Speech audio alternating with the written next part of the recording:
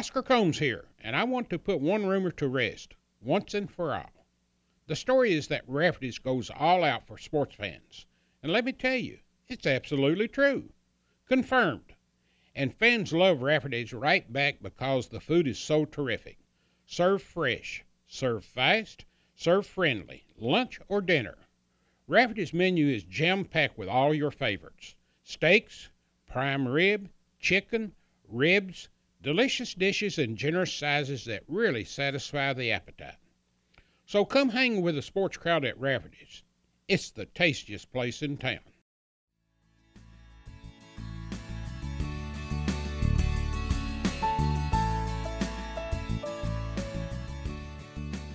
Welcome to Conversations with Oscar Combs, presented by Rafferty's and Double Dogs. In a very special episode of Conversations, Oscar pays tribute to some of the former Wildcats who has left the Big Blue Nation way too early in life. Mike Phillips, Melvin Turpin, Ed Davender, Charles Hurt, and Brett Barrett. Alongside Oscar to pay tribute to these Wildcats, two teammates who were also roommates, Roger Harden and Kenny Walker. You've heard from Roger and Kenny in past episodes about their time at Kentucky, but for now, it's about their time with their teammates and one Wildcat who was part of a legendary team. We'll go back to a special time in Kentucky basketball when relationships were formed on and off the court, when players knew each other's families, and when the players knew the fans, and the fans knew that there was something unique about the Wildcats from the late 70s into the 80s. The names may be different on the back of the jerseys, but on the front, they all had the same name, Kentucky. And in this state, Kentucky also means family. Even though they are gone, they will always be a part of the family, and Oscar has two of the best to talk about the departed.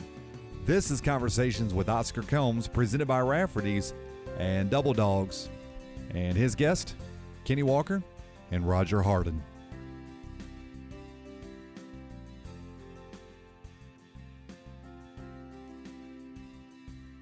We're here today to celebrate the lives of some guys. And y'all have times like this with those guys. Brett Barrett, one of your teammates, passed away this past week at the tender age of 56 from a massive heart attack. Charles Hurt, 55 years old, passed away just 2 years ago. Eddie Davender, 49 years old, passed away just a little over 2 years ago. Mike Phillips, just a tad before your guys' time, 59 years old, 2015. And the guy we all love doubly, Melvin Turpin, 49 years old in 2010. Let's talk about those guys and the fun times that we had with them and that the fans had with them.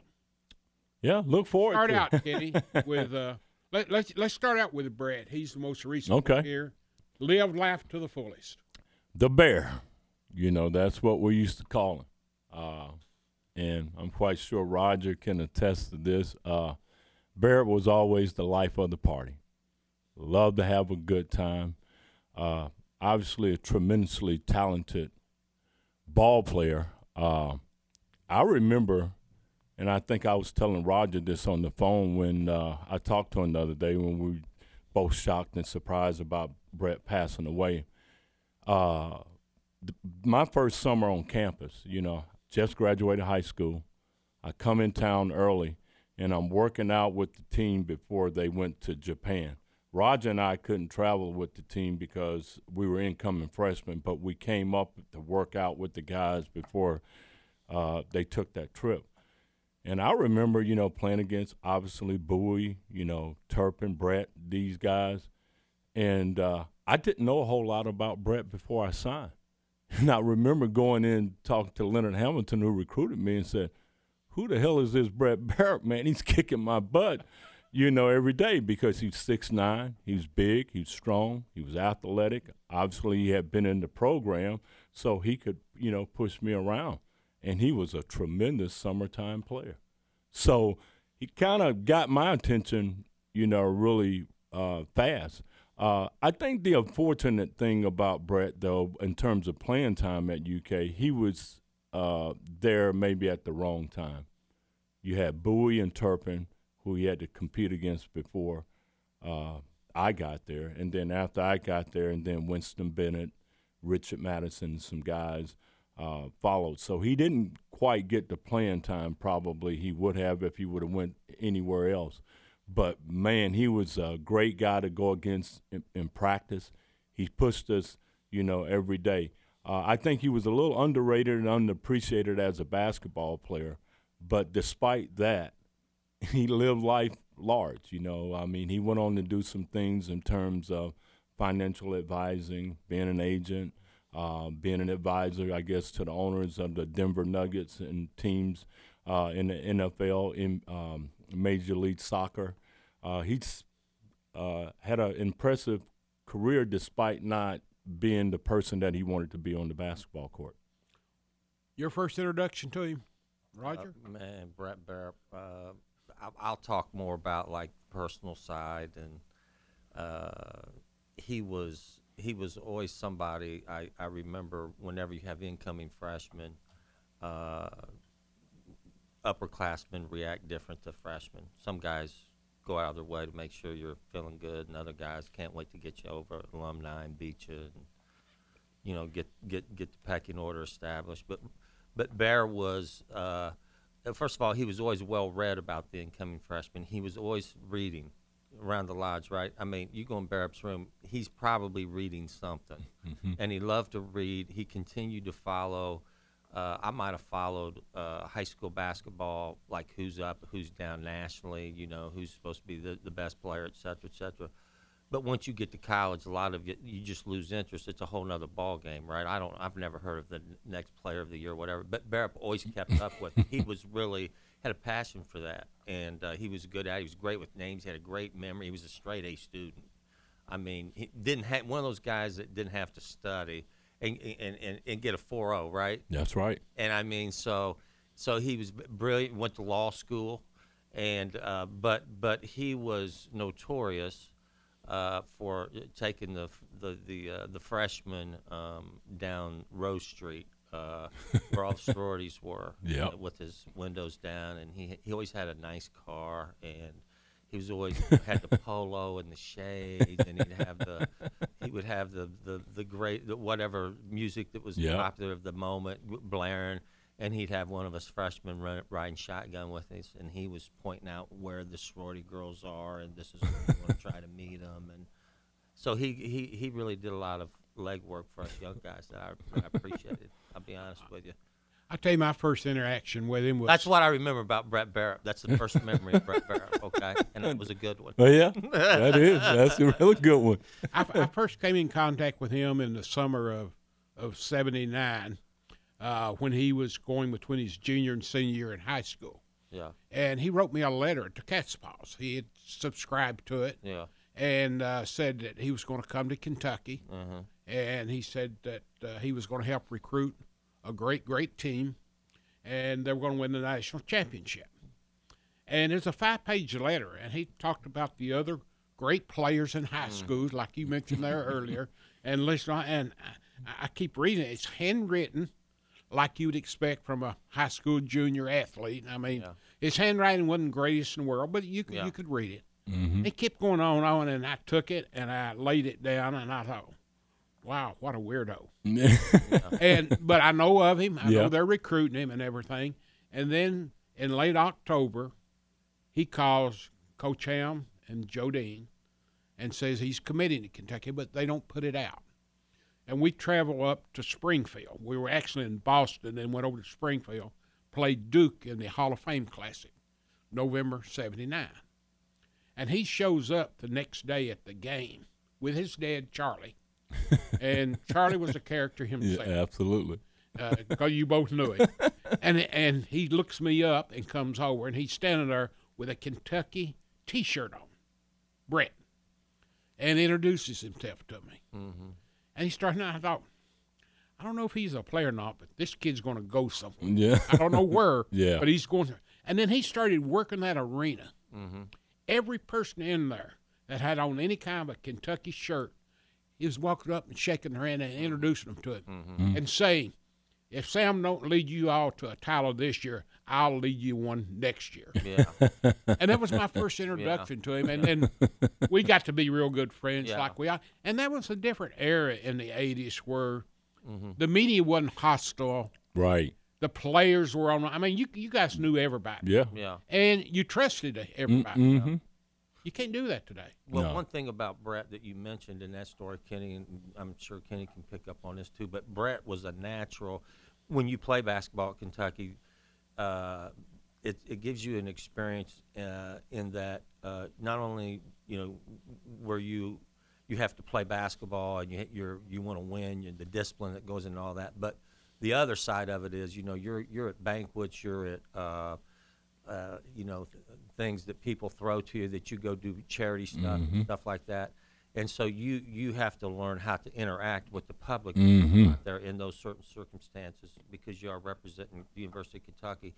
Nobody enjoyed doing it more That's right. than Brett Barrett. He loved the paparazzi side, shall I say, of Kentucky basketball in the 80s.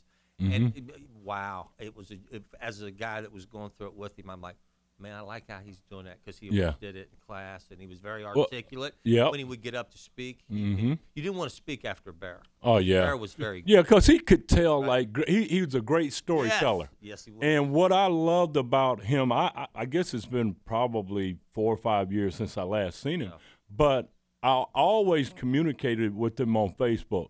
And just for like the last couple of days, people have kind of repost things that, he's been saying and doing that. I mean, he had a sense of humor, and that was just incredible. Yeah. And his timing was great. Yeah. Like you said, he was very smart. Yeah. But he built, I think, a special relationship with the UK fans because he represented the Big Blue Nation. He almost was like a voice. Obviously, he played there. Yeah. And he gave the fans and people a lot of good inside track of what it like to be a UK ball player. Yeah. Both of you fit in that same mold. Mm-hmm. What was it like? It's been so long. The early inter-squad scrimmages out in the state that you guys talk a little bit about that. I wish they could still do that. Well, they can, but they can't play exhibition games at Rupp and charge money. Well, if they do that. They almost could get better out of just taking it around the state. This about our following, because don't get me started. Yeah. Let's just stay positive. We'll get into that to the tail end. Because I do have a comment about that that's very relevant to the situation. Yeah. Give it. Well, when you come here as a basketball player, what did I just get done talking about? Kenny was sitting over there shaking his head. When you have to go out and you do a lot of the I tell you what, in the summer, okay, if you played at Kentucky basketball, first of all, you're going to get – what was that guy's name that would come over and talk to us about how to talk to the television and then give a speech? They talked to us about speeches. Was that Dr. Cooper? Well, yes. I thought it was Cooper. I thought it was Holzclaw, but I thought it was Cooper. A lot of them came over. Yeah. We they were really good. People. Okay? Yeah. And they work with us. Told us that, you're going to have this responsibility in the way that you care. Well, those are experiences that over a 4-year period you go out and talk and stuff like that. Yeah. Those give you a lot of skills that I've throughout the rest of my life, give me an advantage. Absolutely. In a business perspective and stuff like that. But what it does was what Coach Hall was trying to do, and some of those coaches back then, were they were cementing and growing the bond between the basketball program. And the way you do that is you get your players and you get your butt out there. Yeah. You get with the people. And make them visible. And that doesn't exist today. Yeah. And that's important. And that's probably why we did go to all those, because that was an important thing. That was a value that was the fan was valued. And what I'm saying is that doesn't exist anymore. Yeah. And not to say that our era was better. We just had more equity built up in the program and the fans. And when you have that type of longevity, you're able to build relationships, not just from player to players, coaches as a team, but I knew Roger's family. He knew my family. I mean, we all got to know each other and all that. I just went up to Troy McKinley's father. Yeah. There were several players that showed up for that funeral for Troy's. So you get to know their moms and dads. How incredible. important was it? How much did it affect you guys later in life? The number of times you went out after basketball season ended and spoke to high school banquets and speaking engagements throughout the state? Go ahead. Ken. Well, it means a lot to me. I still do it to this day. You know, I mean, obviously I had a great career at UK, and so did Roger. You know, I think even if you didn't have a great career like we did, maybe on the court, the experiences that you can have with your teammates, the fans, and the relationships that you can build, you can parlay that into a good life.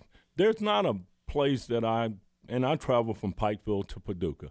There's not a place that I can't go. I mean, I'm 6'8". I get out of the car, I'm thinking it's been 30-some years, you know.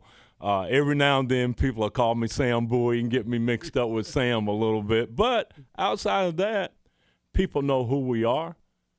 They appreciated that time and era, and being that we're in the one-and-done era, I actually feel bad for the kids from this standpoint. I know that they're doing it for the money, and that's just the way that it is now. But the experiences in terms of what they're missing in having 3 or 4 years of college, especially at a place like Kentucky, they're missing out on a lot of good stuff.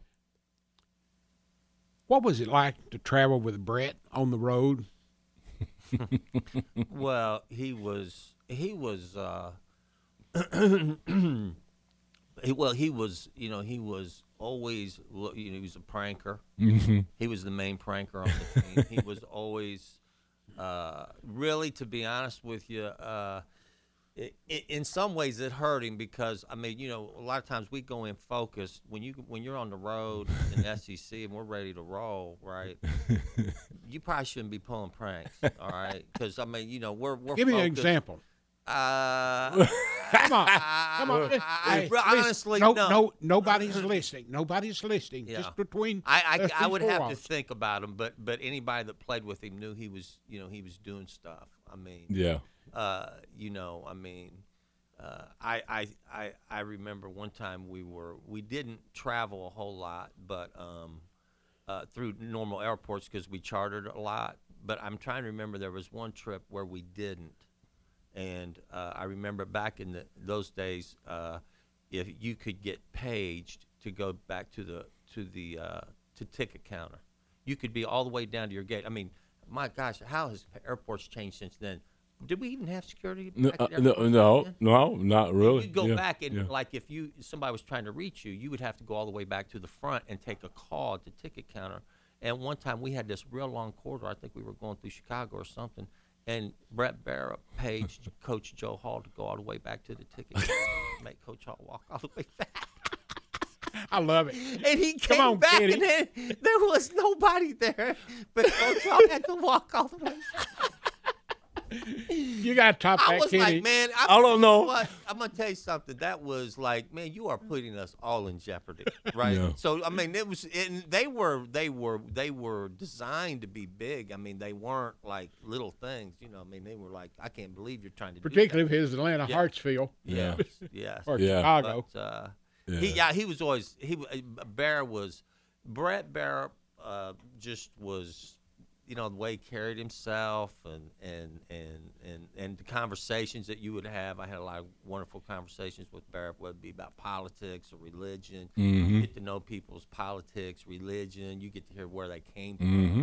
You spend so many hours over 4 or 5 years just, you know, on buses, sitting in the in the taping room. I mean, you talk. That's all. You really get to know each other. And it still is the one place in America where you can bring people from different backgrounds and you have unity. And it's a very racial area, but it's a very camaraderie. Mm-hmm. It's a place where race still works. Well, it's the only place right now where race is still. People come together under one cause. Yeah. So, you know, it was wonderful. I mean, you know, I never saw, like, how do you do Jerry curl? Like, the brothers would always, like, explain to me. You don't do any kind of curl today. How do you get that curl? They would talk about how do you Yeah. feather your hair? Yeah. How do you do this and all that? And we we kind of get past all that. Yeah. You know what I'm saying? So it was a great laugh, experience. joke about it, have a good time. Yeah. You know, one of the funniest memories that I have of Brett was, I think it was our sophomore year, 1984. We went to the Final Four, and we're finishing up, you know, a tough practice. And sometimes at the end of practice, you know, Coach Hall would do like, okay, you guys do the 3-man weave, you know, or whatever. And, you know, Tom Heights, who I guess he hadn't really practiced a whole lot. And at the end of practice, you know, Heights will go down and he'll dunk the ball at the end of the 3-man weave. So Dickie and Brett kept geeking Tom up like, come on, Skites, let's see what you can do. So Tom kept trying to take off further and further out, and then eventually he tried to take off from the foul line, and he got pinned on the rim. And after he got pinned on the rim, Brett Baer started cracking up, and it started calling him, instead of calling him Heights, he started calling him Skites. You know, a combination of Sky and Heights. You know, and we joked with Tom for the rest of the year, and he wasn't Heights anymore. Yeah, he was Skites. That was his name. Out with Bear, you were looking for not trouble, but you were looking for. You're going to be mischievous. Yeah. Yes, you were looking for adventure. Yeah. If Brett were sitting here today, what would you all say to him?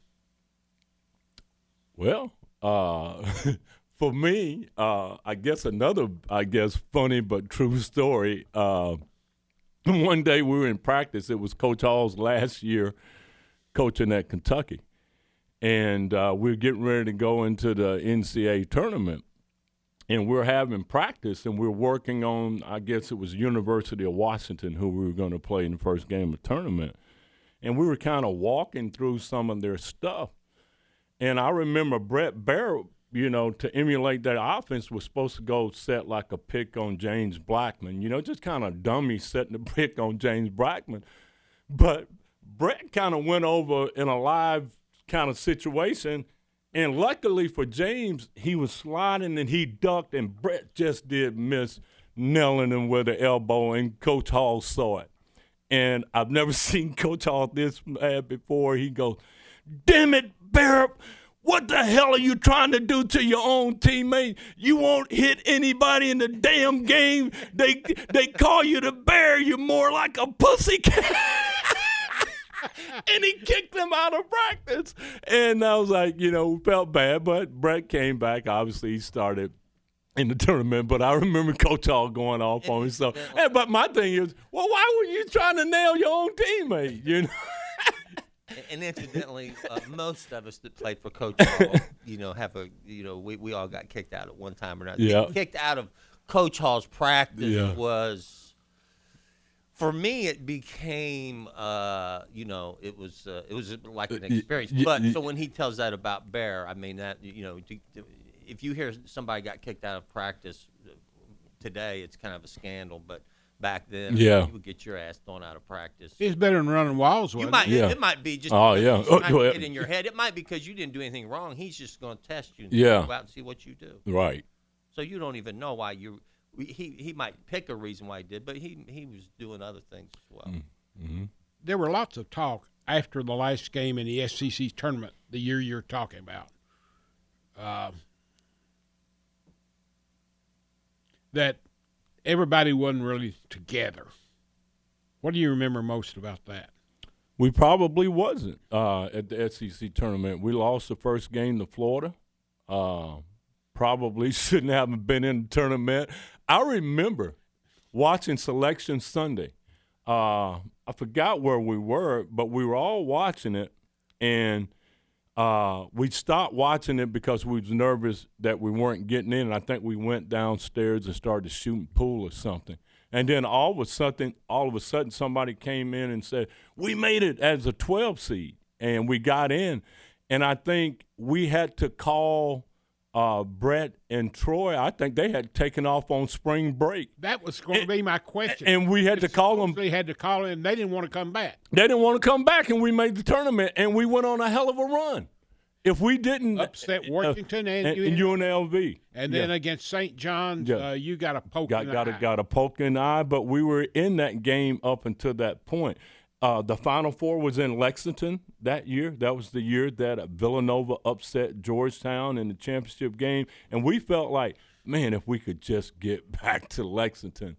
And I was happy for Joe Hall. Obviously, we would love the ride to go on for another game or two, but that was his last year, and that was the least pressure I think I ever seen him face as a coach at UK. He handled it great. September 16th, 2016. You lost a teammate, 55 years old, Mr. Charles Atlas. Charles Hurt. Boy, Charlie. Charlie was like a big brother, I guess, for me, because when I came in as a freshman, it was basically him, Minifield, Horde, Hurt, and Sam Bowie that basically took me under their wings. I guess that's going to break into that, right? Yeah. We signed to go to Kentucky with all that there. Yeah, and we was going to go try to tame that. Yeah, and I remember Joe B. Hall. Yeah, well, Joe B. Hall was honest with me. I guess it was a little reverse psychology. He told me, look, all these schools that recruiting you, Georgia, Florida, Tennessee. He said, you're going to be a star right away. He said, but we got all of these dudes waiting on you. He said, I'll be honest with you. You probably won't start, but, if you come in and play against these guys, you'll get better. And, if you can compete, we'll find some playing time. So I remember as a freshman when I came in, I was like, well, I got Dickie Beal and Dirk Minifield, and me and Kenny would be talking, and we'd be freshmen. We were roommates sitting down there. Of course, Todd May was there, too, and we started talking about other guys on the team. And I was like, I'm just glad I don't have to deal with Charlie Hurt. Yeah. Damn. Yeah. I mean, look at him. And at that time, I didn't know. Charlie had a very kind side to him. His disposition, once you met him, he was a real sweet guy. He was cool. He didn't try to intimidate people. He didn't use his strength and all of that against any of his teammates. Thank God. Yeah. Whoa. Yeah. I was lucky because Walker, how much you weigh when you came in? About 190, 195. I was 160. you got Dirk Minifield, Ken, and Dickie Bill. Yeah. It was hard. Coming in against those guys were always weak, right? But but Charlie Hurt was just. But when he played, he was a warrior. I mean, he I think Coach Hall wanted him to be more tough, but that just wasn't his person. He could do it at times. I remember obviously the fight with Charles Barkley, I think, from my freshman year. So whenever he had to be that guy, but for the most part, that just wasn't him. He, like Roger said, he was a sweetheart, man. And here's the thing that I liked about him. I thought I was a hot shot freshman. But, boy, you come in as a freshman, and all the girls on campus love Charles Hurt. They all wanted to go out with Charles Hurt, and you're like, hey, well, what about me? I'm the freshman of the year. I'm pretty good. And they love Charles Hurt. He was the guy. He was the guy. Yeah, he was the guy. And your girlfriend, you'll get a girlfriend, and sometimes they would all wait together out in the back, and of course, Charlie was a great dresser. Yeah. Oh, yeah. Very sharp. You did not, if you were interested in talking to girls, you didn't really want to go out with Charlie because you're going home empty-handed. Over in the corner. Was Charlie the enforcer on defense in the paint? Well, probably. We only played with Charlie that one year, senior year, but obviously he was a senior. He started. I mean, I guess him and Melvin both shot tremendous from the field. I mean, Charles didn't miss. I think he was a career 59% field goal shooter. This is what I really like about Charles. I think Charles could have been probably more productive than he was. Charles was willing to take a back seat, really was. to let Melvin Turpin, to let myself, to let Derek Horde and Sam Bowie. He just became more of a role player. But if he really wanted to, he was an unbelievable athlete. Jump, big, strong, rebounds. You knew he was going to play within his limitation. Probably the most disciplined ball player that I've ever played with. And back then, the mindset of players was a whole lot different, Oscar, because, I mean, it's like the righteous thing to do when you come to college now is to do the best thing for you and your future. That's just preached all the time. You and your future. And I listen, who can disagree with that, okay? But the culture back then was, what do you got to give to the University of Kentucky? Right. It's bigger than you. Right. It's going to take care of you. And, That's right. And nobody epitomized the winning attitude like Charlie Hurt had, because he gave up a lot of individual stuff that he was capable of so that other guys could shine and do good.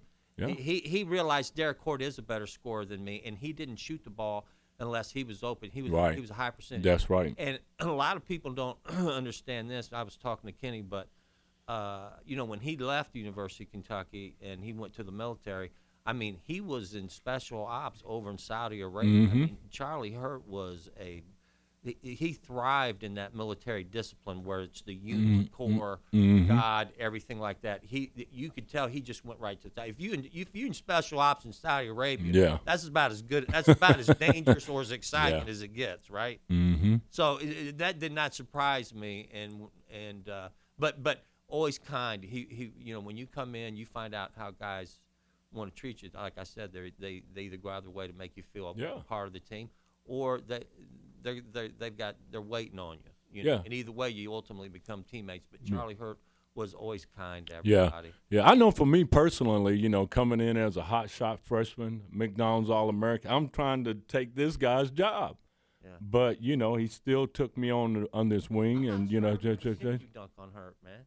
I'm not for sure if I'm not for sure I even tried. You couldn't. Okay. No, I don't think I tried. I saw you dunk on almost everybody. No, I saw you dunk on. Well, let me put it this way: if you were help side on Kenny Walker, that was the worst place. That's right. You're gonna get dunked on. But I don't think I ever tried it. But probably smart move because he could get up. Yeah, and he had that strength. Yeah, quick. He was quick. That's right. And so a lot of guys that were successful with you were trying to get quick and get before you could get that one little. Yeah, if I get the one hop, it's over. Yeah, right. But Charlie always was always on the best offensive basketball player. Every time we played, we would put Charlie Hurt on him. Speaking of that, the incident we all recall in Auburn, Alabama, was it Joe using the absolute premier reverse psychology on Charles in practice that week. He was preaching that if you beat Auburn at Auburn, you're going to have to get physical. Yeah, I remember that. Then the elbow in the gut. Yeah, well, I remember the week leading up to that game. Melvin, God rest his soul, he was always intimidated by Charles Barkley. And, I mean, you and I talked about this a couple years ago. Roger, I don't know if you remember this, but that whole week, Joe B, of course, those practices, who's going to guard Charles? And we're in there beating the crap out of each other. We had a good days of practice. Well, we go down to Auburn, have a really good practice the night before. So next day we get ready to play the game. We're warming up.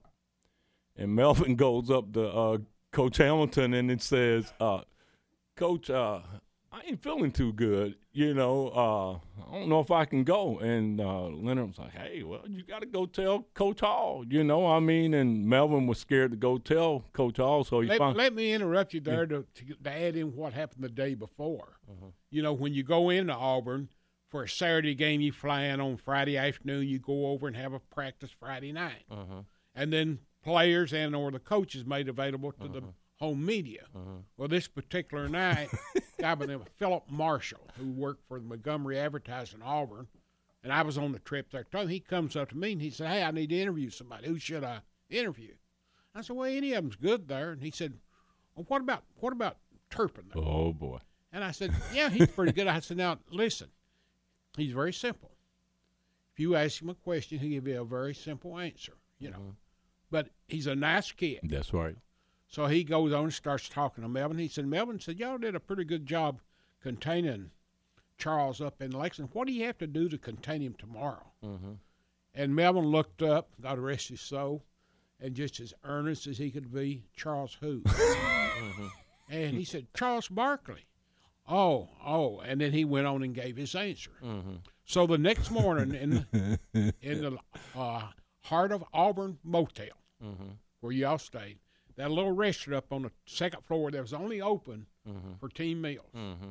And our buddy Sam Bowie, who never saw a newspaper rack that he could type up, grabs a paper, opens it up, and on the sports page. He's looking at the stock. Charles, no, he's looking at sports. He said, Charles who, ? Turpin. Oh, boy. And he takes it over to Melvin and says, Melvin, you're in trouble tonight. When Barkley sees this, you're in real trouble.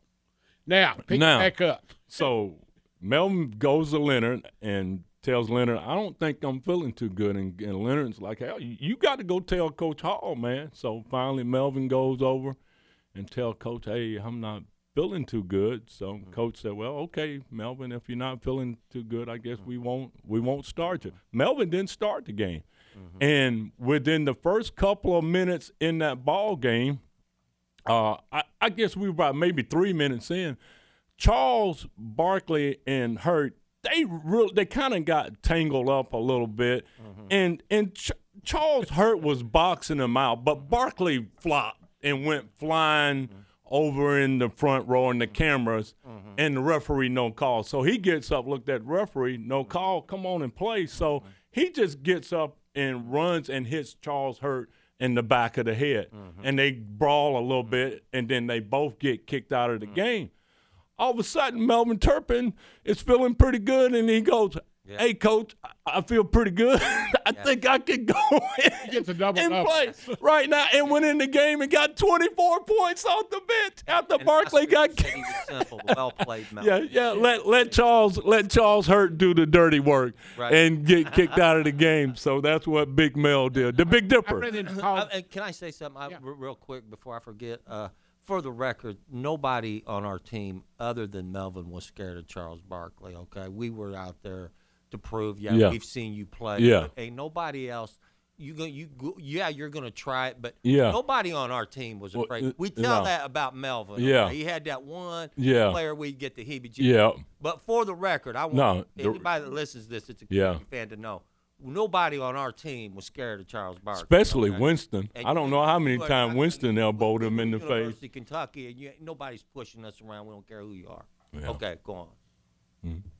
What do you both remember most about Charles, looking back to these years? And his last few months and years was spent working back with the high school athletics there in Shelby County. I thought that was so Charles Hurtish. He was Charles was quiet. He had a quiet integrity, and I'm gonna tell you what came from his mom and dad. He did not have the greatest mom and dad. Mr. and Mrs. Hurt were great people. My gosh, they were the nicest people after the games. And when he got done with the military, he went there. But he was like inside. He was real quiet. He was real kind. He had this like super god exterior. But also, I think it's for the sake of history, him and Minifield were our leaders, okay? But they never bent to each other. I remember early in my freshman year, I was getting taped, and Charles and Dirk had some words with each other in the where we were getting taped, and it got ugly. And I knew real quick when they squared off with each other, I was like, who is going to break this fight up?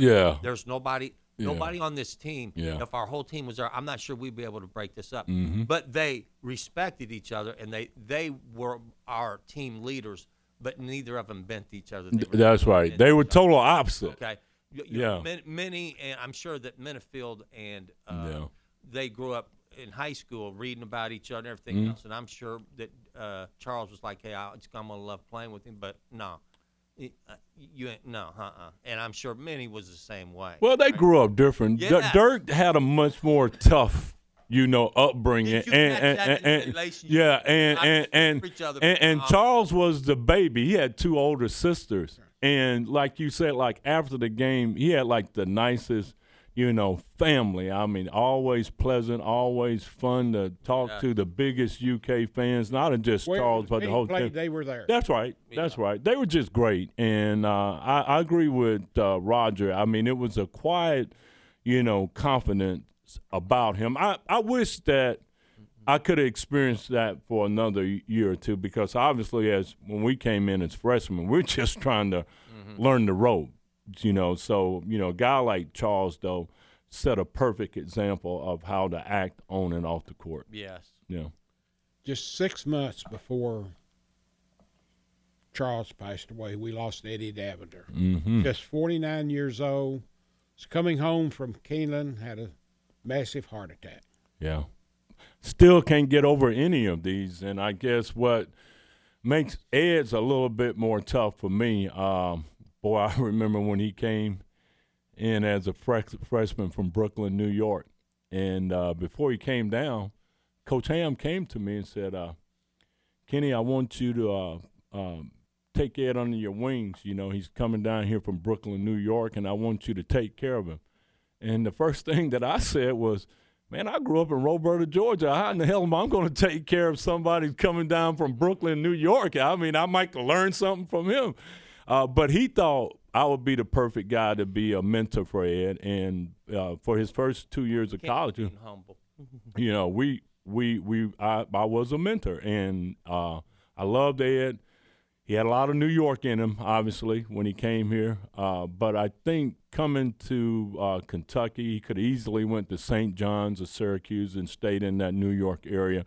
But I think the great thing for Ed was getting out of New York and having a family, a true family that he could be a part of, a team and something special that he could be a part of.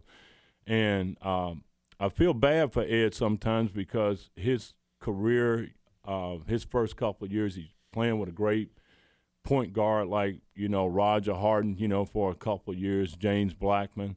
But he came in as a freshman, he held his own, and then after that he had to play with Rex, for a couple of years. I mean, any other time in any other area, go look at his numbers. He's top in assists. He's way up there in scoring, steals, great defensive player. I mean, Eddie D could literally do it all. I mean, love playing with them. And I think Roger would tell you they had a lot of battles in practice. Yeah. Ed is not backing down from anybody. No. And I love the mentality that he brought to the court night in and night out. But you mentioned, I guess, he's the youngest one out of all of these guys, I guess, to pass away, I guess, maybe other than Melvin. Exactly the same age. Okay. It's just really tough, like I said, because being his roommate, being that he was like a little brother to me. I knew he looked up to me. I tried to be a positive role model for him in a lot of ways. In the couple of years that I was with him, he was great. I just think that he needed someone like myself, good, strong coaches like Joby Hall and Eddie Sutton to kind of keep him on the straight and narrow, and they did a great job of it. Mm-hmm. Well, Eddie D, I mean, the pleasure was all mine to be a teammate, but when you play with guys, I mean, Eddie D was one of the better players to ever come out of Brooklyn, and of course, anytime you stay 4 years, I mean, what everybody did back then when they sign a point guard, they could be saying something about you too, like you ain't working out hard, or when we would sign forwards behind Kenny Walker or whatever. I mean, they're kind of making a statement. I mean, we need a little help here or need a little help there, right? But every other year we would have a great top point guard. I mean, they played James at the point guard right after me, but so you get to know. So we're competitors, so you can tell a lot about a guy, how they get along with each other. You can just look at the guys that he's competing against. How do they treat each other? And Kenny, Eddie was from New York, and when he came, Eddie was by the way, I mean, all the brothers on our team, and I don't need to keep saying this, okay? But from a kid from Valparaiso, Indiana, they taught me a lot about how to dress.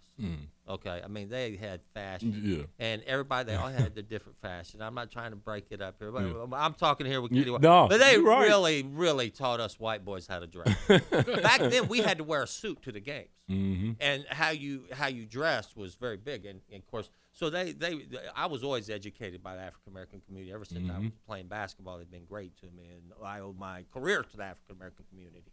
So, but Eddie was always impeccably dressed, and you remember this walk. He always had a toothpick. And me and him had not really talked. We kind of talked to each other, and he was room with Kenny. I went in the room to see Kenny, and he was sitting there. He had his toothpick. I said, "Hey, man, why do you always got your toothpick?" And he goes, "Man, why you always ask so many questions?"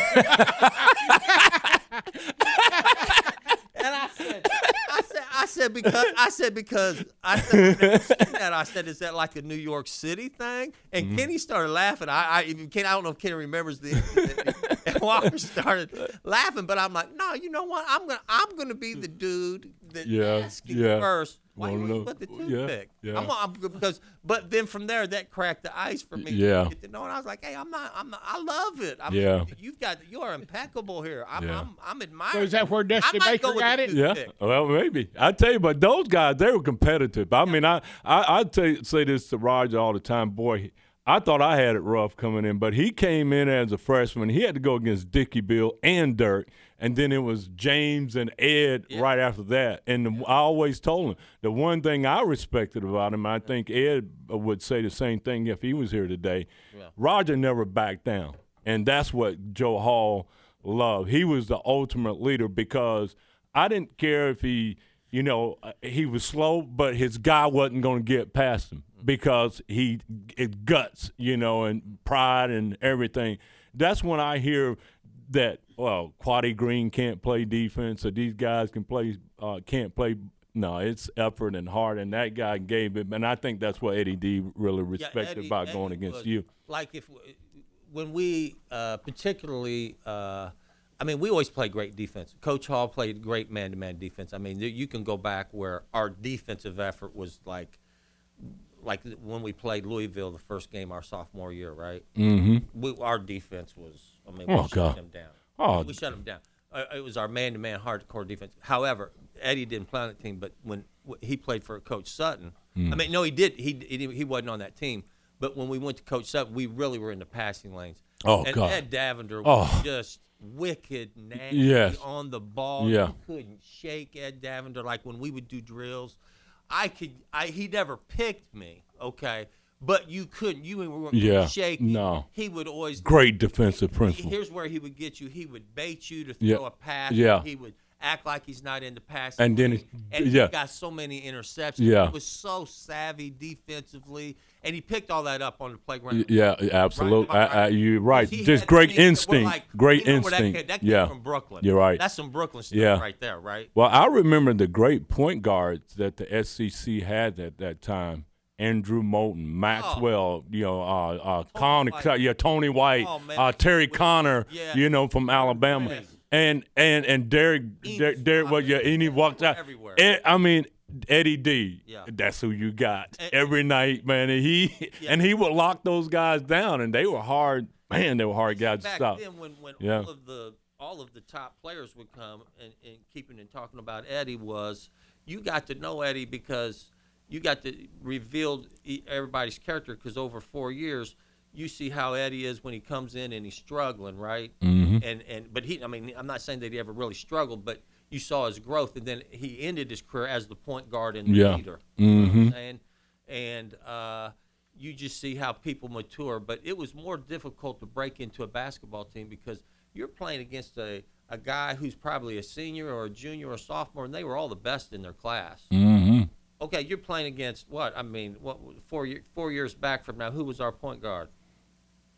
I don't know who it was. See, we can't even tell at the University of Kentucky. Yeah. Let's say De'Aaron Fox was here this year for 3 more years. How'd you like to be the point guard coming in out of high school, even though you're supposed to be the best, and you playing against the De'Aaron Fox who's been here going on his 4th year? Okay? That's what the world looked like back then. Yeah, that's right. A lot of guys who came out ballyhooed, you would get broke early in your career, and you might not come back. That's right. You got to be tough mental. You went into there. That was a whole different man's world. That was a whole different environment than what is going on in college basketball today, you know.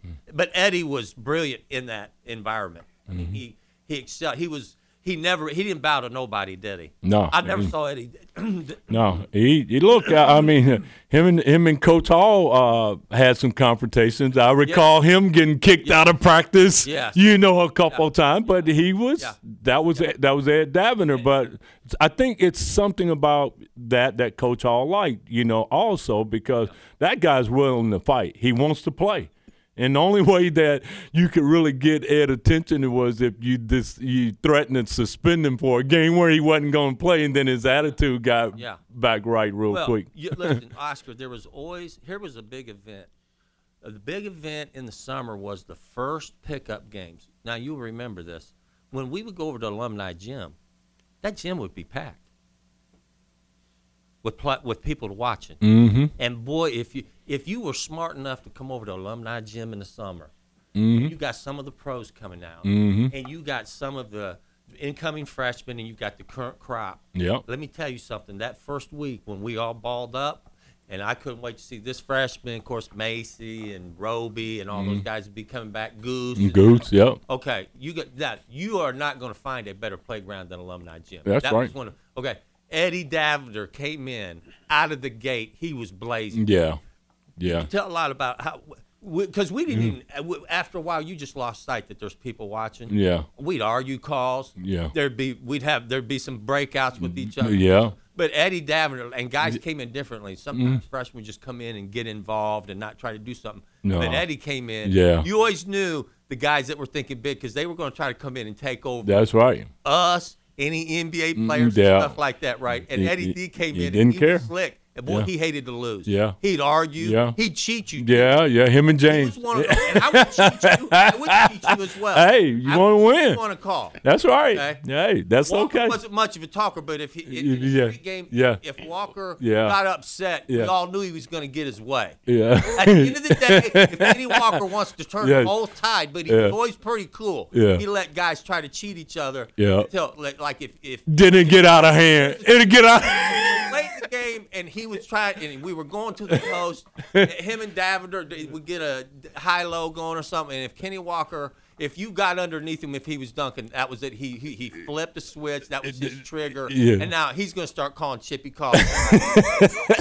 But Ed Davender, Eddie D did. And if you would pick Eddie was going to call. Yeah, every time. You couldn't get near him. That was a foul. No, we argued more. We argued for 5 to 10 minutes if that was a foul or not. Eddie, man, let's go.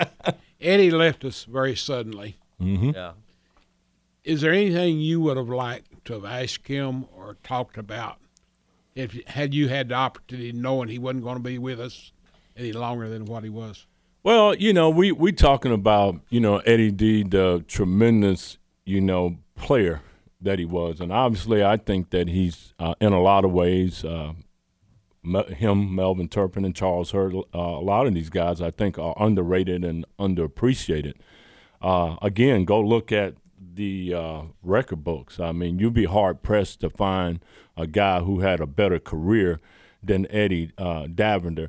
I guess for me on a personal level, because I did continue to spend time with Ed after he left UK, and the first, I guess 6-8 years, out of school, he was doing some great things throughout the community and doing, very well.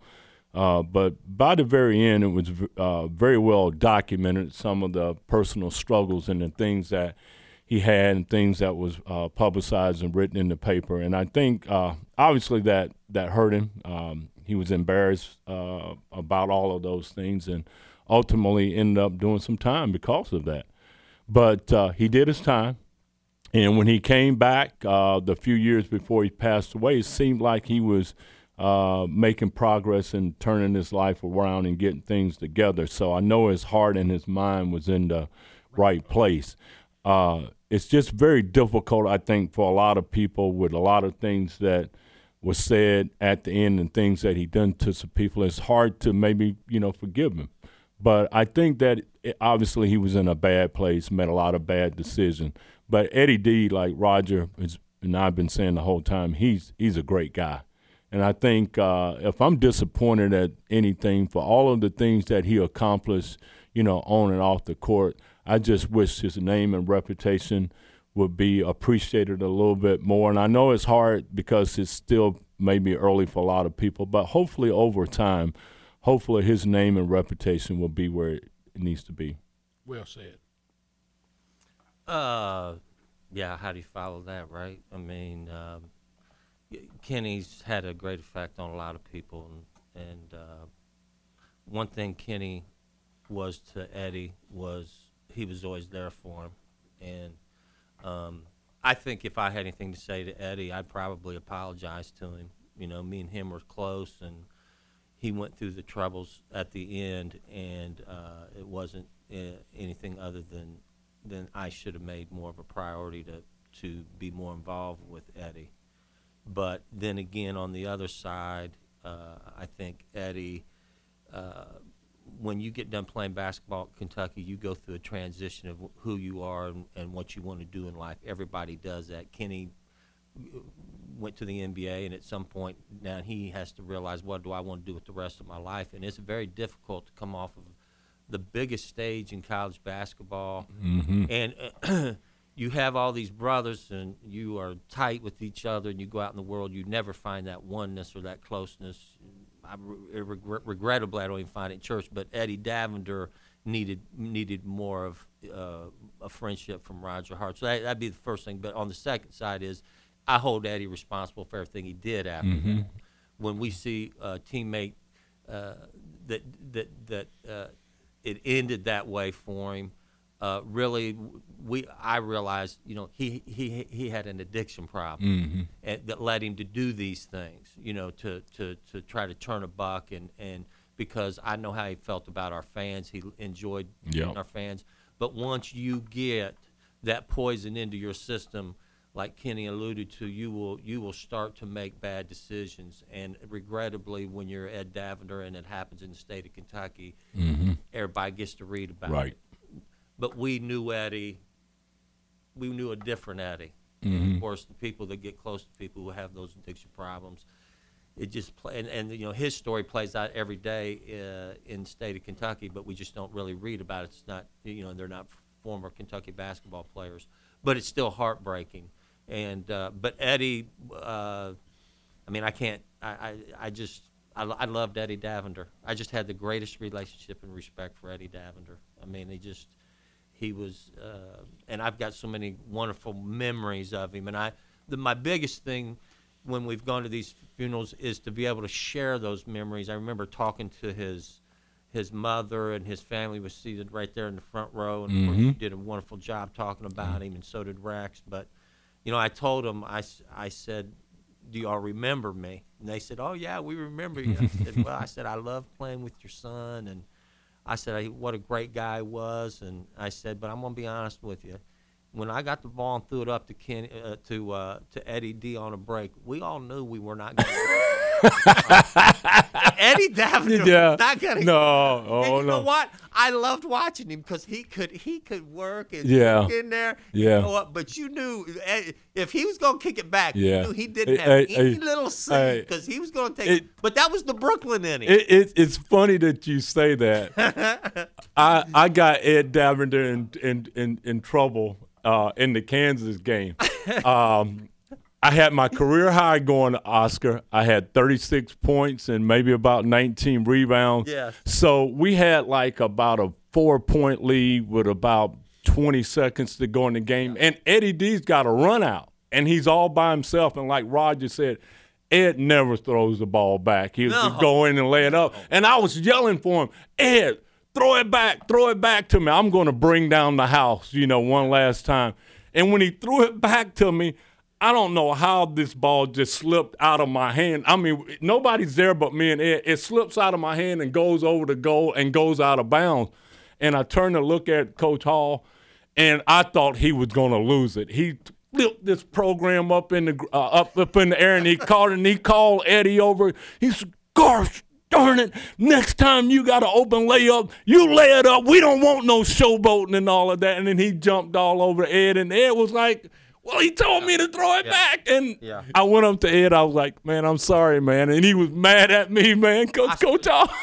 That's a great story. Yeah. It's a great story about him and Eddie. But under Coach Hall, the point guards we were blamed for everything. Yeah. We were blamed for the Kennedy assassination at one time. The point guards we took if Kenny Walker, something happened there, Roger, Eddie, blah blah blah. So we took a lot, we bared a lot of those crosses, Coach Hall.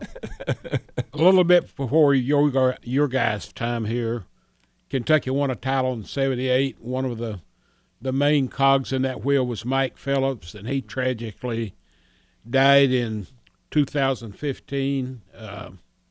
Fell down a flight of stairs. Only 59 years old. But even the previous stars had an impact on you guys. You knew about the Kentucky tradition. You knew about the titles. What do y'all remember most about him? Well, actually, I got to know Mike pretty well. I traveled the state, and I got a lot of business that I do in Madisonville, Kentucky. So whenever I was in town, I know the guy who owns a pharmacy that he worked at. So it wasn't nothing for me to see him once or twice a year, So like you said, he was a little bit older. Obviously, he played with Kyle and Jack on that great '78 team. And what a lot of people didn't know is that after he graduated, he played a few years professionally in Spain. And I played professionally in Spain. And one of the people that I talked to before I went to Spain was Mike Phillips because of his experience of playing international basketball. And he had a lot of good things to say about that league and appreciated the insight that he gave me. And I'm glad I made the choice to go over and play there for a couple of years. But it was him who gave me that advice to play. And after my career was over, of course, when they have the reunion of the '78 team, always seen him around, always had a big smile on his face, nice guy. My favorite picture, Roger, you will remember this, was when you used to come in the Wildcat Lodge, and it was him and Rick Roby sitting a double pick on some little guy that, it was like a big wall, and that you couldn't. Mississippi State, yeah, like it might have been 5'9". Absolutely. And you had these two big bruisers, setting pick. Of course, Rick went on to have a great career at in the NBA with the Boston Celtics, but him and Mike Phillips at UK, they were the original Twin Towers. I mean, they kind of made that thing really cool. We saw a lot of teams do that, from that point on. Even we had our own Twin Towers with Turpin and Bowie, but that idea started with that '78 team. I can't add a whole lot to what Kenny just said. It was funny that he brought that up about that picture because anybody that stayed at Wildcat Lodge, that was an iconic picture, not only for the '78 championship team, but that became like one of the iconic images that went out across the United States. Is that Twitter would have had a lot of fun with that picture, wouldn't they? I'm sorry. Twitter would have had a lot of fun. Yes. Oh God, yeah. Absolutely. Yeah. And but he had a very successful life. To play basketball at the University of Kentucky, go on to dental school. Obviously, it sounds a little bit like Brett in some sense, in that Bear went on to law school, and those guys had great careers even after basketball, which speaks to their character and the way they took care of business while they were at UK. But Mike Phillips, that picture lives in infamy. Of anybody that's maybe a little older in the generations, you always remember that. Yeah, I tell you, I think that play that they set in that pick on, we used to call it 54. Where we used to go down, and it was mainly me and Sam setting a double pick for Melvin Turpin to come off that little screen and go up to the top of the key. Yeah. And Melvin Turpin, my goodness, he could come off of that and from the top of the key to shoot that and jump he didn't shot. miss. And he did not miss it. Could have been one of those guys that could have shot the three, picked and popped. Oh, yeah. Yeah, if it would have existed, that concept didn't even exist, right? Yeah, him and Sabonis, a young Sabonis, was. Melvin Turpin. Hook shot, left hand, right hand, up and under, turnaround jump shot from the baseline, jump shot from the top of the key, up and under, dunk. Yeah. He had every shot in the book. Yeah, Melvin left us very, very tragically. I don't know of any athlete that I think gained more from wearing the blue and white and attending UK for 4 years than Melvin Turpin, a young man who, had it not been for his basketball athletic ability, he probably would have never attended any college, let alone the University of Kentucky. Yeah. And in the end, he had such stress upon him with his family, his wife, and ended up taking his life. Yeah, it's a shame because early on when Melvin was trying to find his way, he had guys like Melvin Cunningham, P.G. Peoples, who's head of the Urban League, Leonard Hamilton, who recruited him out of high school, Brown Station, and obviously Coach Hall. I mean, Coach Hall would never say this because I know he loves us all. But Melvin Turpin, boy, he had a special place in his heart for Melvin, and he appreciated where Melvin came from. And like you said, Oscar, the hard work to put in, that he made himself a ball player, and he had some success with it. It's a shame that, I think a lot of things that happened to Melvin over his life, I mean, he always battled the weight, problem and issue. We all know the stories about his girlfriend sneaking in McDonald's, or, he's putting the managers in front of his door to guard him, so the pizza guy won't deliver pizza, or they had to follow him around and write down what he was eating. We laughed at stuff like that, but obviously Coach Hall was doing that to help him out, with his discipline. If Melvin Turpin could have kept this weight and stuff under control and didn't get injured, he could have played 15 years in the NBA. He only played 5 years in the NBA because of those problems, and obviously there was a lot of people that took advantage of him on a personal level late in life. And like you said, Oscar, it led to a lot of stress and pressure in his life. I just wish, because I would see him around every now and then. Every time I saw Melvin, he would always laugh, and he'd say, "Kenny, how do you stay so slim?" He said, "Man, I can look at a cheeseburger and gain 25 pounds in it, And he would just laugh and have fun with it. And that's kind of the way that he lived his life. And I think that's what made him who he was. He never felt pressure. Joby Hall could come in and be yelling and cursing and mad at halftime for us not playing well. And there was nothing for Melvin to get up and say, "Oh, Coach," put his arm around it. "It'll be okay, Coach. I mean, we'll be all right." Probably most of the millennials around don't have no idea that he went to a prep school when most people didn't go to a prep school for 1 year at Fork Union, and then came back. And I remember interviewing his parents for a story in their home down back of Rupp Arena. And his mother was she got her height from him. Okay. I mean, he got her height. Oh, okay. He got his height from her. Okay. She was about 6'5". Okay. And I remember him coming in for Christmas break the year before he came here, which would have been 79, 80, I think. And he was in his military uniform. And he was so proud to wear a military uniform because to him it meant something special. Yeah, absolutely. I mean, it's hard to believe because, obviously Roger and I wasn't here, but there are people, of course, Leroy, played with Melvin in high school.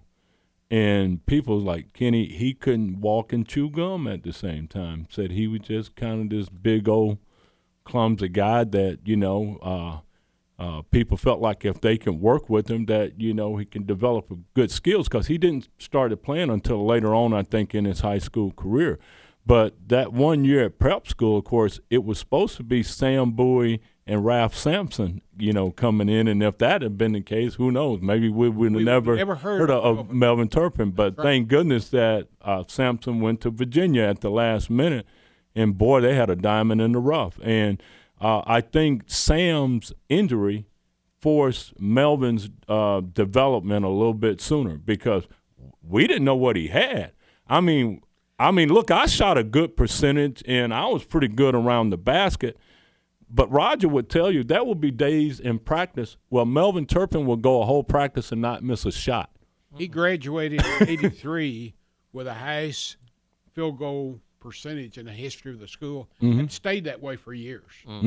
Yes, I mean, offense is a machine. I mean, throwing a lob to Melvin was next.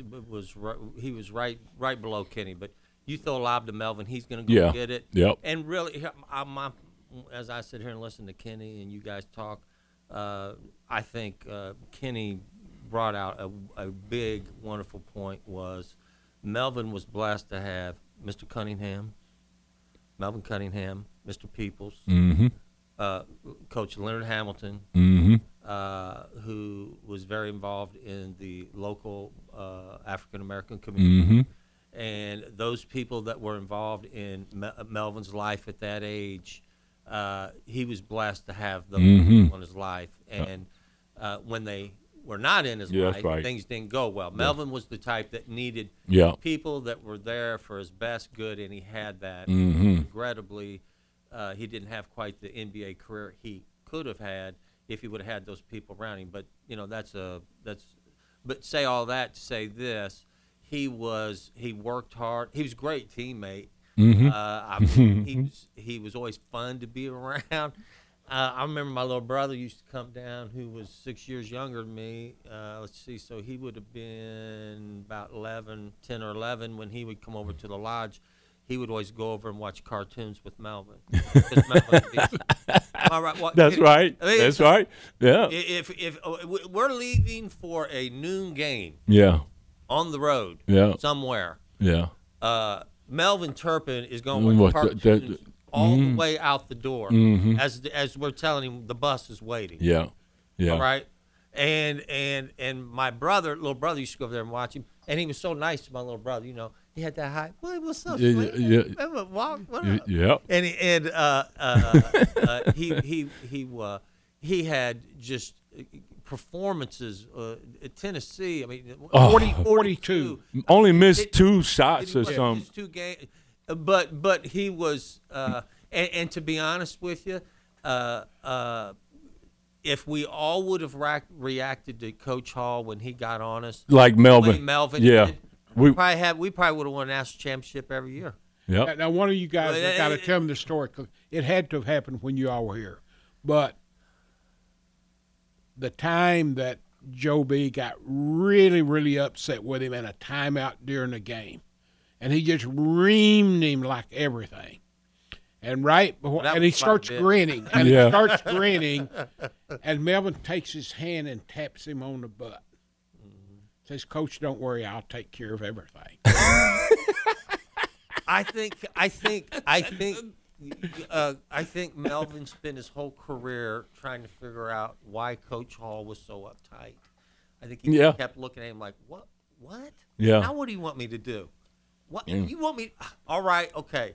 You know what I mean? That was basically the essence of it. I got to do that. Okay, I'll do it. Yeah. All right. Now, can you just relax? Yeah. I mean, that was the pressure. The demeanor he would give off, and I'm like, how does he do that? Yeah. If I acted like that, I don't know. I mean, he's 7 footer. I mean, But I couldn't. I just could not.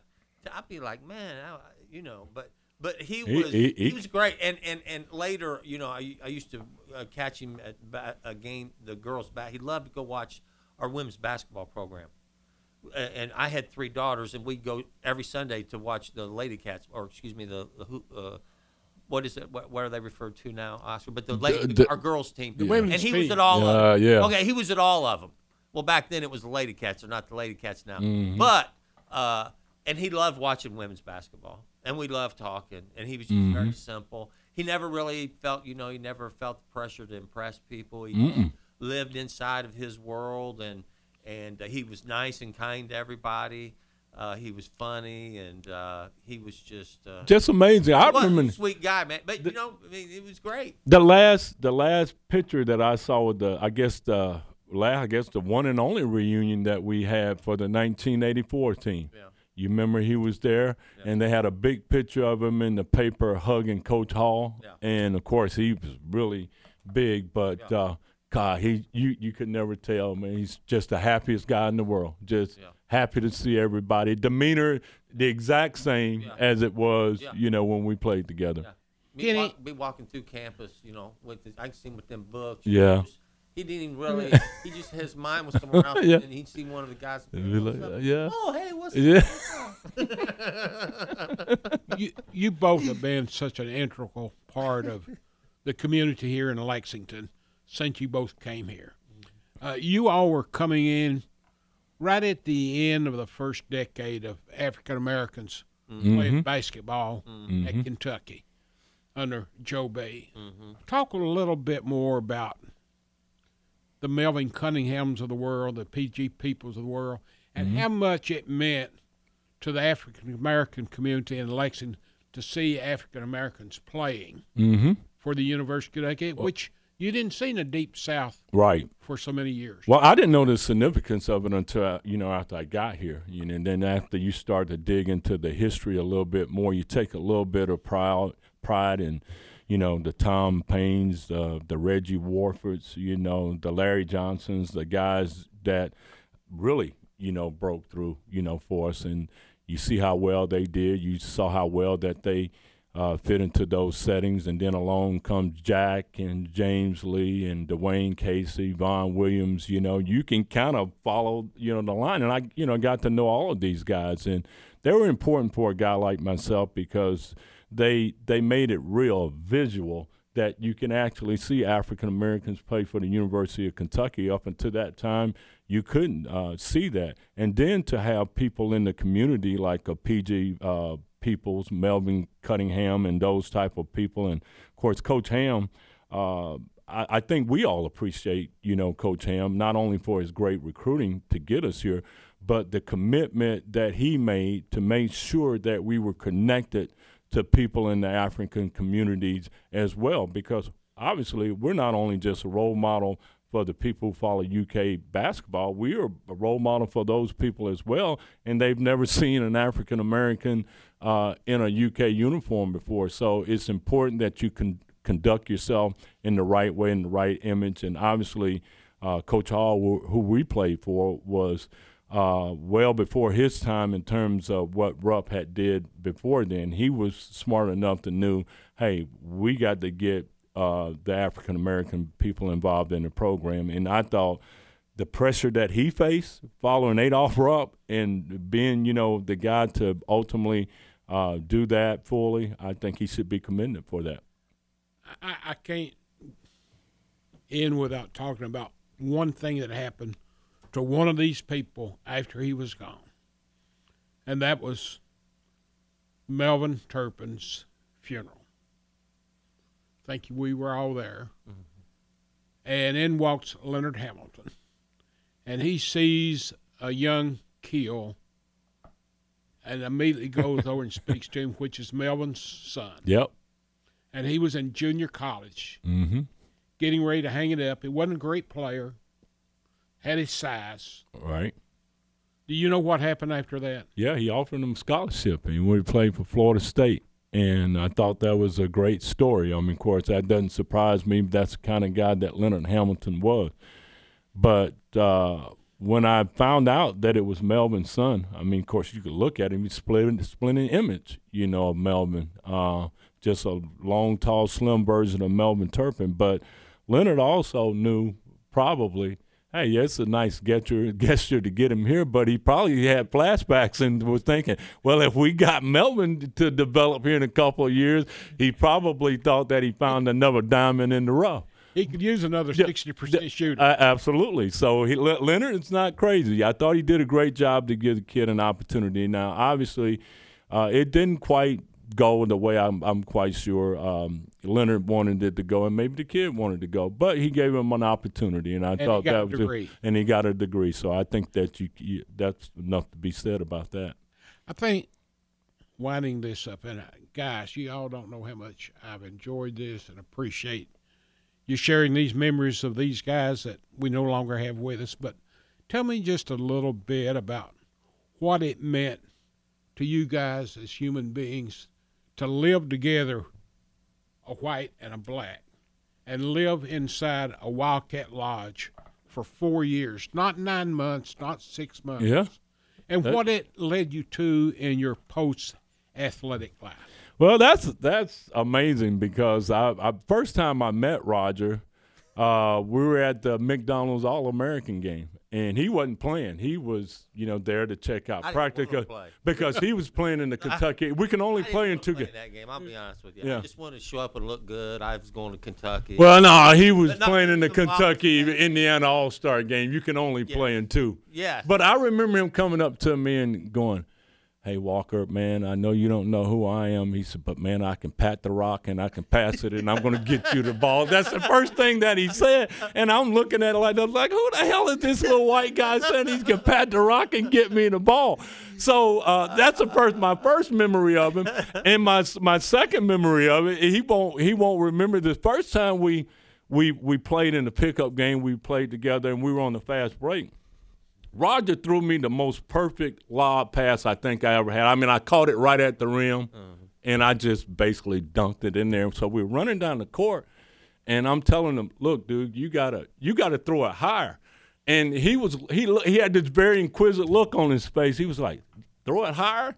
And then after the game was over, he came up to me. He said, "Hey, Walker, I'll throw it higher if you want to." He said, "But I played with a bunch of 6'2" white guys in Indiana, and I had to throw a perfect pass every time."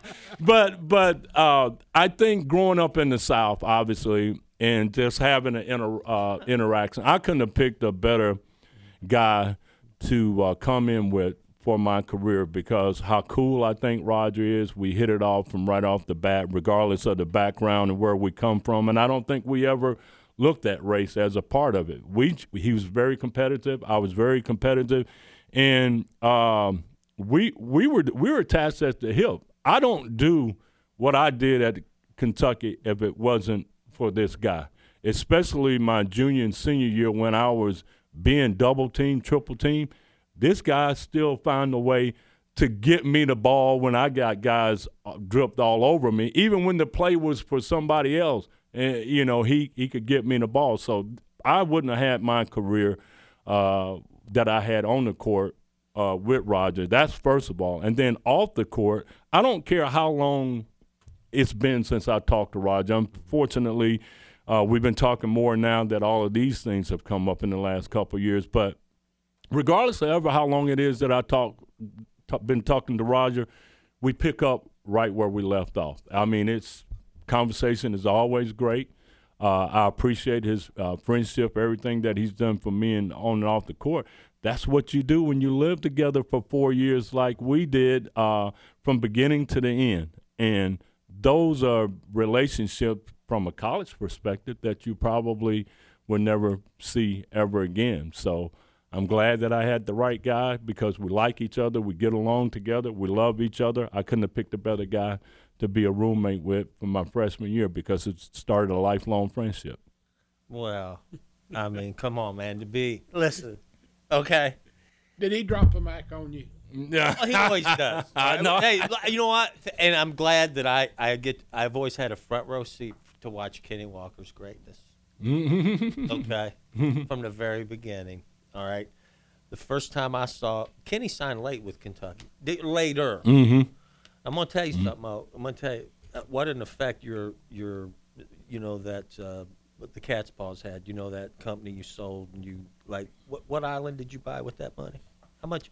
Oscar I don't. You've got offshore accounts. But anyway, let me get back to the story. Okay. All right. Kentucky basketball has been good to you, Oscar Combs. All right.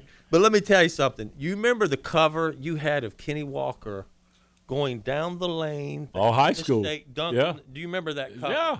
Roberta, Georgia. Roberta, Georgia. Yeah. Sweat flying off of him. He was the camera. That's a perfect picture. And I saw that because I signed in December, and I was like, "Oh, sweet mother Jesus."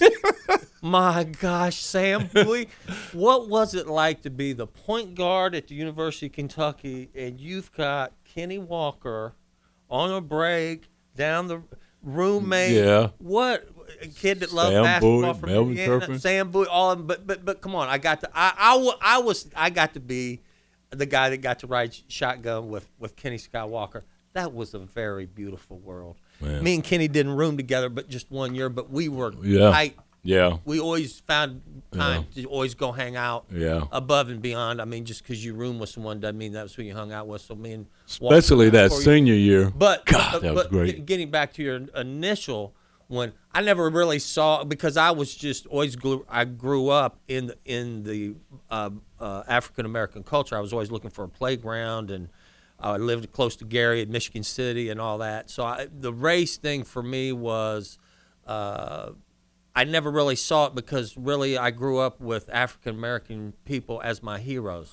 Blacks were my heroes. That's who I wanted to be like, and because I wanted to be a basketball player. So I always felt that the African American community was always good to me, and they always treated me with respect. And so.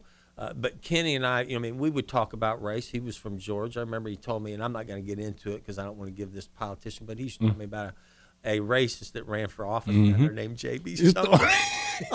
We used to laugh at his commercial. I said, Kenny, you mean there's really – I said, I don't believe that a guy put out a commercial like that said he hates – and he would use the N-word, and Walker was like, hard, and I'm telling you, man, down there. So we talked through it. Yeah. Right. I mean, there's the race, the race thing probably came out more if you dated, like, we had some white guys that date black girls. We had black guys that date white girls. We had some, whatever, right? I mean, you learned a lot about being around somebody for 4 years. You pretty much know who that person is in 4 years, right? So, but Kenny Walker he crossed cultures. I mean, he understood both cultures. Walker understands both cultures just because he's good people. Yeah, you took me to my first Def Leppard and Billy Squier concert. So we indulged. He turned me on to Al Green. Al Green. He turned me on to Al Green. That's right. Keep me up on, you got to know this, you got to know that, and everything. So that was during the era of Michael Jackson. And Prince, Madonna.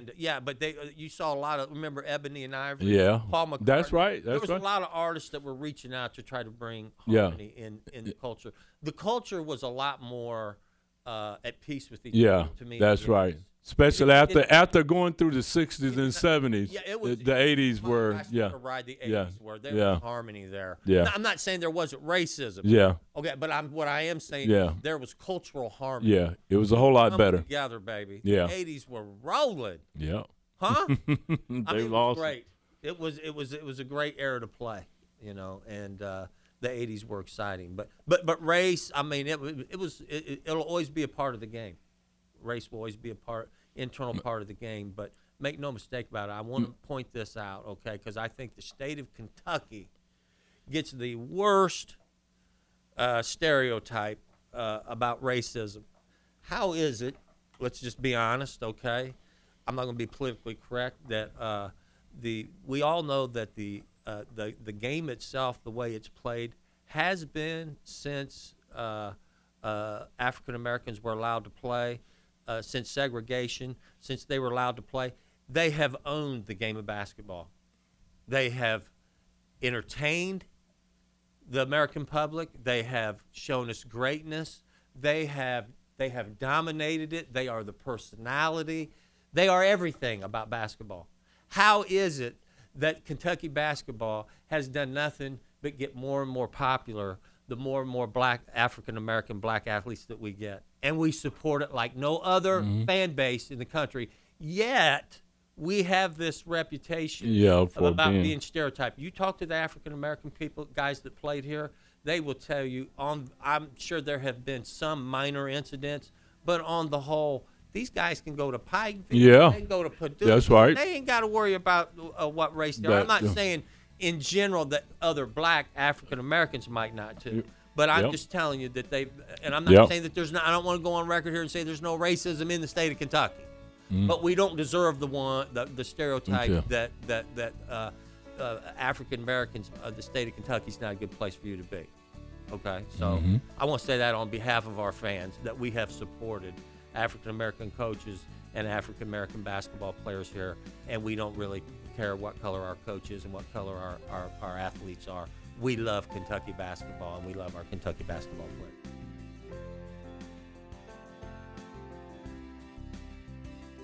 Our many thanks to Roger Hardin and Kenny Walker for joining Conversations with Oscar Combs, presented by Rafferty's and Double Dogs. You just finished listening to episode 57, part 1 of Oscar's conversation with Roger and Kenny, and part 2 will be released very soon. If you've not had a chance, I encourage you to listen to some previous episodes of Conversations with Kenny and Roger. Episode 7 and 8 is where you can listen to the Skywalker. Episode 27 and 28 is where you can listen to Roger Hardin. For all episodes of Conversations, you can listen to them at OscarCombs.com or subscribe in iTunes or the Google Play Store for absolutely free. Search for @Wildcat News and subscribe. And to keep up with Oscar online, Twitter's the best place to find him. Follow him at Wildcat News. I'm Bo Robinson, thanking you for listening to this episode of Conversations with Oscar Combs, presented by Rafferty's and Double Dogs. And as always, go Big Blue.